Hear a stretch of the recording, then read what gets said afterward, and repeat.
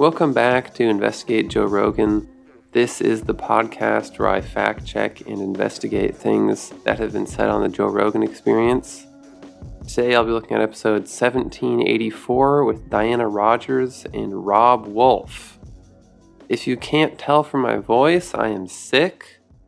I know some of you already have a problem with my voice. This probably won't help matters. But I didn't want to wait around to make this episode until I was feeling better. Because this is a very pressing issue. Grass-fed beef. This is probably the biggest issue of our time. So I knew I had to get this episode out as soon as possible.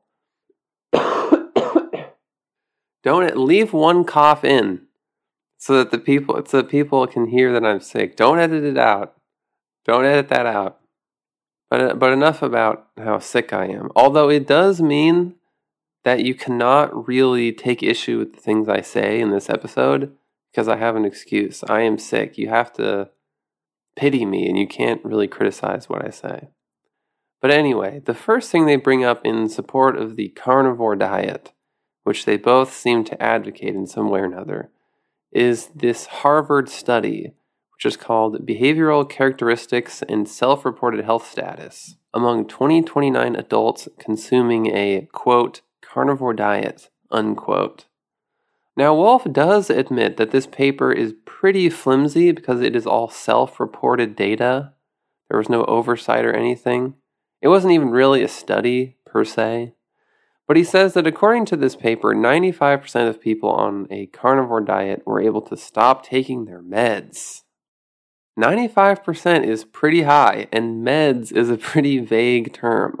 This would essentially mean that eating only meat cures everything.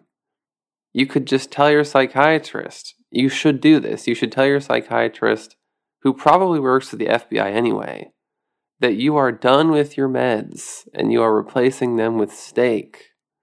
Except you should not do this. The paper does not say this.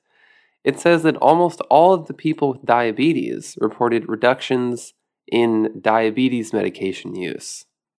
But again, this was self-reported info from like 2,000 people. So make of this what you will. You also kind of have to imagine like the sort of people who would be doing this, if you see what I mean. Wolf also says that pork is the only food common to all of the blue zones, except for Loma Linda, which is the one with all the Seventh-day Adventists. The blue zones are areas where people live longer than usual, in case you're unaware. This pork thing isn't true, and also none of the blue zone people eat very much meat. So I'm not sure this is something that carnivore people should really bring up too much. However, what he said about Mormons living longer than average, just like Seventh-day Adventists, despite the fact that they do eat meat, just like the general population, is true. One of the things Mormons share with Seventh-day Adventists is not smoking or drinking. Mormons eat meat, but they do not smoke or drink. So maybe that's the real secret here. I know that's pretty shocking. You shouldn't smoke or drink. You heard it here first. This is breaking news. Their other big diet advice is that you should actually eat twice as much protein as the government tells you to. I couldn't really find a compelling reason to think this, but it's easy to see how it plays into their whole ideology. For the average 200-pound, healthy, large American fellow, this would mean eating 144 grams of protein per day. This would be very difficult without eating a lot of meat, as you can imagine. Diana also says that animal protein is simply better than plant protein. This is only kind of true. Animal protein is a complete protein. It has all the amino acids. And there is no one plant that has all the amino acids. But you can combine plants pretty easily to get them all with like just two different plants. So I don't know if you can really just say that meat is really better on this front, just across the board. They also say that you can't eat banana peels. In fact, they say that banana peels are toxic. But this is just anti-banana peel propaganda. not only can you eat banana peels, but you should, because they're full of fiber and antioxidants. They're probably lying on purpose about this to trick people into not eating banana peels for some sort of nefarious reason. Possibly they are hoarding all the banana peels for themselves.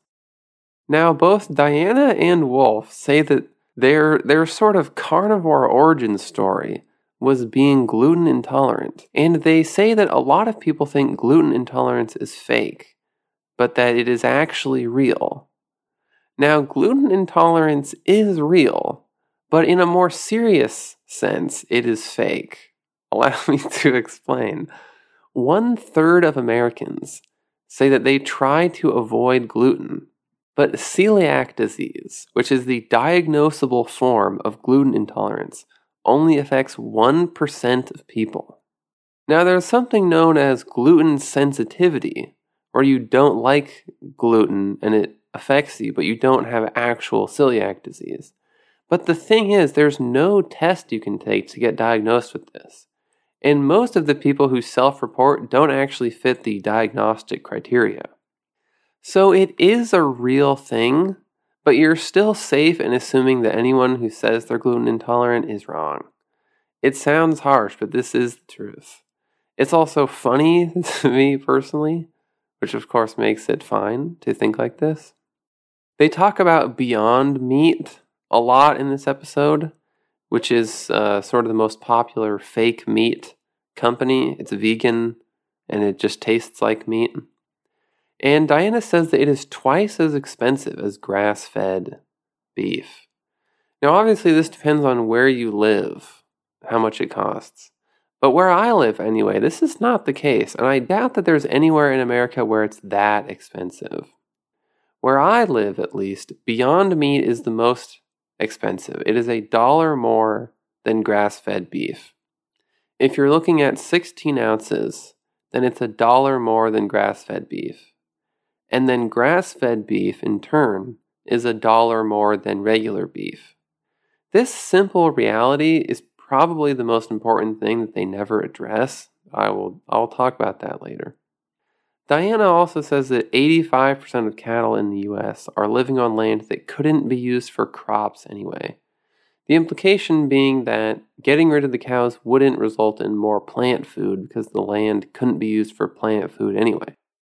I couldn't find anything on this stat, but I also just have a problem with this argument. It's basically a loaded question. It's saying that the only two valid uses of land are cows or crops, when in reality the third option is just using it for nothing, just leaving it wild. Now, at one point, Rogan asks them point blank, if the grass-fed beef model is scalable, could all beef be grass-fed their whole lives? This is now the third episode where I have talked about this. Somehow this incredibly niche issue keeps coming up on the Joe Rogan Experience. I have never seen this mentioned anywhere else in any other media, but Joe Rogan is apparently quite interested in this topic. And it's kind of an interesting topic. Wolf quickly deflects the question, and he says, well, the current system can't go on forever anyway, because of antibiotic resistance. The antibiotic resistance problem, in case you're unaware, has way bigger implications for humans than for cows, but we are talking about cows in this episode. Antibiotic resistance has the potential to totally change the medical industry forever, but again, we are focusing on the cows here. They are working on ways to deal with this problem besides just getting rid of the feedlot system. For instance, probiotics and prebiotics are being researched as potential alternatives. Also, grass-fed beef get antibiotics as well. At least some of them do. If bacteria that kills cows becomes totally resistant to antibiotics, grass-fed cows are also in trouble. Diana deflects the question at first too. She deflects it so hard that the first thing she says is something about how scale is based on the human population, which should perhaps be different. This is a powerful deflection. This is like when you shoot a basketball and it hits right on the edge of the rim and it like shoots across the whole court. She really went big with it. But then later she says, yes, it would scale. All beef could be grass-fed in America. And I can't help but feel as though if you're so focused on grass-fed beef that you want the human population to be based around what would be best for the beef industry, you may not have your priorities totally straight. As I've said the previous 2 times this has come up, there is enough land to scale up. America has plenty of space. If you don't believe me, drive from your state to another state. You will quickly realize that America is mostly empty. There's almost nothing here. 40% of the land in the continental US is currently being used for cows, but we could go higher. We could go higher. I read a paper that said if all beef was grass-fed, this would have to be 60% of the land. And we could do this. We have the space. But the real question is, why would we? Why would this happen? Grass-fed beef, which is currently a tiny fraction of the market, would have to dominate the entire market. But yes, it is logistically possible. Another reason Diana says that the current food system will inevitably collapse is that we are going to run out of fertilizer, so we will have to use only animals for nutrients. But I mean, according to even the most conservative interpretation of the IFDC's assessments, we have over 100 years of phosphates left to mine. I mean, I probably don't even have to say this, but the IFDC is of course the International Fertilizer Development Center. I'm sure most of you are probably well aware of this, though. I mean, I don't even know why I'm bringing this up. You guys know about phosphate mining, obviously. The idea that if we run out of fertilizer, we will all have to start eating only meat is insane. First of all, you can grow crops without modern fertilizer. You will not get as many. You will not get as good of a yield, but it can be done. Trying to produce enough calories to feed the human population with only meat would be impossible. Everyone would die, and in the resulting riots, I would track down Diana Rodgers myself, and I would kill her for suggesting this catastrophically bad solution for our fertilizer problem. They try to downplay the carbon emissions of cows in various ways as well. And Diana says that Beyond Meat actually produces just as much carbon as cows do. But according to a study with the Center for Sustainable Systems at the University of Michigan, Beyond Meat generates 90% less greenhouse gas and uses 46% less energy. You can argue that it's not as healthy, or it's not really a big solution, or that it doesn't taste good, or that you don't really need it because meat isn't that bad. But it is definitely greener. That is true. Diana also says that having all these cows around really isn't bad because there used to be bison around. And we killed all the bison, and we raised a ton of cows, and so really it's the same thing. It's just a bunch of big mammals everywhere. I'm pretty sure this is not true because there are 94 million cows, and even at the peak of bison, there were only somewhere between 30 and 60 million. Plus, I don't think it's really comparable because they were wild animals, not domesticated ones, so they behaved in different ways. Sort of along these same lines, Wolf says, well, there's plenty of other animals that emit carbon. That's just what animals do. This isn't really a great argument either, however, since an environmental vegan would just say, yes, but unlike, say, shellfish, we don't necessarily need all these cows. We need the shellfish for the ecosystem or whatever, but the cows can go, theoretically. Now, I don't want the cows to go because I enjoy eating them, but you see what I'm saying.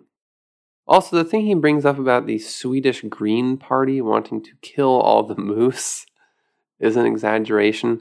There was just one MP who wanted to start hunting moose for environmental reasons, but it wasn't really part of the party platform or anything. Still, probably not the greatest idea. I can't imagine that that's the smartest MP in Sweden. Diana says there is a documented case of a baby dying of B12 deficiency because the mother was a vegan while breastfeeding. This isn't really what happened. The parents were vegan, but they were also crazy people who didn't believe in taking their kid to the doctor. So the kid died of pneumonia, not B12 deficiency. But it could have easily been avoided if they had just taken it to the doctor, which is the sad thing. Now, you may have thought that this was a food episode of JRE. And you were probably thinking, oh, I like the food episodes. And it was a food episode. But what it really was a schizo episode. If you listened carefully to the entire thing, then you already know what I'm talking about. Wolf says, quote, "We don't have a solid endpoint other than decentralize the food production system." This is what he says about the documentary and the book. He says this is basically their only big endpoint. This is their idea. It's not really about you should eat meat. Now, what does this mean exactly? Well, they say that you shouldn't eat things that come from other places. So essentially, you should only eat things that are from your state. You should only eat things from your immediate area. This will never happen. This is telling Americans, hey, listen, not only are you going to pay more for food, but you're going to have less food options as well. Does this sound like an ideology that will fly in America? I think it is inconceivable that Americans would willingly choose to restrict their food options. I mean, we invented Jolly Rancher Pop-Tarts. I saw that at the store. And now this guy is saying, no more Jolly Rancher Pop-Tarts for you. You will eat whatever can be grown near where you live. So if you live in like Nevada, you will eat cactus and rattlesnakes and beef. That is all for you. Chocolate? Gone. You will eat beef instead. And not only that, but they say we should really go back to being an agrarian society where more people work on farms. The backbone of this new agrarian society would, of course, be the grass-fed beef industry. But why would grass-fed beef become so important? Why would any of this happen? They say that grass-fed beef is not healthier than normal beef. That's what they say. That is what they say. They also say that in terms of climate change and the environment, it doesn't really matter that much. They clearly don't think that it plays a major role in the environment. And Diana correctly points out that blaming consumer activities like eating meat for climate change is in fact a corporate trick to shift blame onto the general population. So then why exactly should we all be eating this grass-fed beef? Well, all that's left at that point is an argument that it might be more ethical. But this isn't going to appeal to many people, since those who really care about the cows will just go vegan and eat no cows. And there's not much point to this middle ground where you're fine with killing the cows, you just don't want them to get grain finished. You don't want them to have to live in a feedlot, but you're fine with eating them. What Rogan really should have asked in this episode is why these two think we need to go back to being farmers. Why? They never really say. Wolf at one point argues that farming is a job that will be hard to automate because it's so creative. Making cows, like making a movie, is such a creative process, he says, that it will be very hard for an AI to do this. This is the one explanation they actually provide for this ideology, which is a bold ideology, to put it mildly. An AI could not possibly manage a farm, so we should become farmers. This is the only AI-proof job of the future, is raising cattle. I doubt that this is true. This does not seem true to me. I mean, I'm sure that they have some sort of reasoning behind this whole thing, but they just don't really explain it in the episode. I'm not entirely unsympathetic to what they're getting at here, but it's 3 hours and they never really get into their actual motivation for any of this. Based on what they do say, I can't really figure it out. They don't really seem like Luddites. They don't seem like Kaczynski fans who have a problem with technology, My best guess is that either they are Kaczynski types, but they don't want to bring it up, or they just really love farming and cows. They just want everyone to hang out, have a good time with the cows. They just love cows. I don't know. And keep in mind, I am qualified to be an armchair psychologist because I bought a USB microphone. So if I don't know what's going on, it's probably unknown. The other problem I have with these two people is that they refuse to admit that anyone could legitimately disagree with them. This is something I noticed throughout the whole episode, and I'm sure other people did as well. They try to explain away any intellectual opposition as part of a conspiracy, just like Randall Carlson does. They're never willing to just say, okay, some people think meat is bad for you, or some people think meat is bad for the environment. That's what some people think. I disagree. I think they're wrong, but that's what some people think. They aren't willing to say that. It's always, oh, these corporations are doing this as part of a conspiracy to consolidate food production, and Bill Gates and the government is doing this, and they're going to make a social credit system for beef buying at the store. At one point, Wolf even says he thinks Johns Hopkins publishes anti-meat papers for religious reasons, as if they are somehow secretly run by Seventh-day Adventists. Anything to avoid admitting that some people disagree with them. They will go to any lengths to avoid that. And I don't understand why. If you want people to take you seriously, you can't just go around saying that all of your opponents are part of a secret cabal. People won't want to engage with you if you're just going to dismiss everything as a conspiracy. I swear, everyone who comes on JRE now is like a paranoid schizo. Even the beef shills are paranoid schizos now. What is going on here? I don't know what's going on. Unlike me, these people have no reason to think that everyone is after them. In my case, obviously, it's justified because there are a lot of people who are out to get me. I mean, the signs are obvious. Like, literally, I mean, look around. Google gang stalking if you want to know what's really going on. These people are just crazy, though. In conclusion, I think this was a good episode. I liked this episode overall. Go out and become a beef farmer. Don't listen to me. I'm sick, so I probably don't know what I'm talking about. Please subscribe to the Patreon. I need money so I can afford the finest grass-fed beef. There are 5 bonus episodes on there now. Thank you for listening. Thank you for listening to my fevered ramblings. And I will see you in the next episode. Goodbye.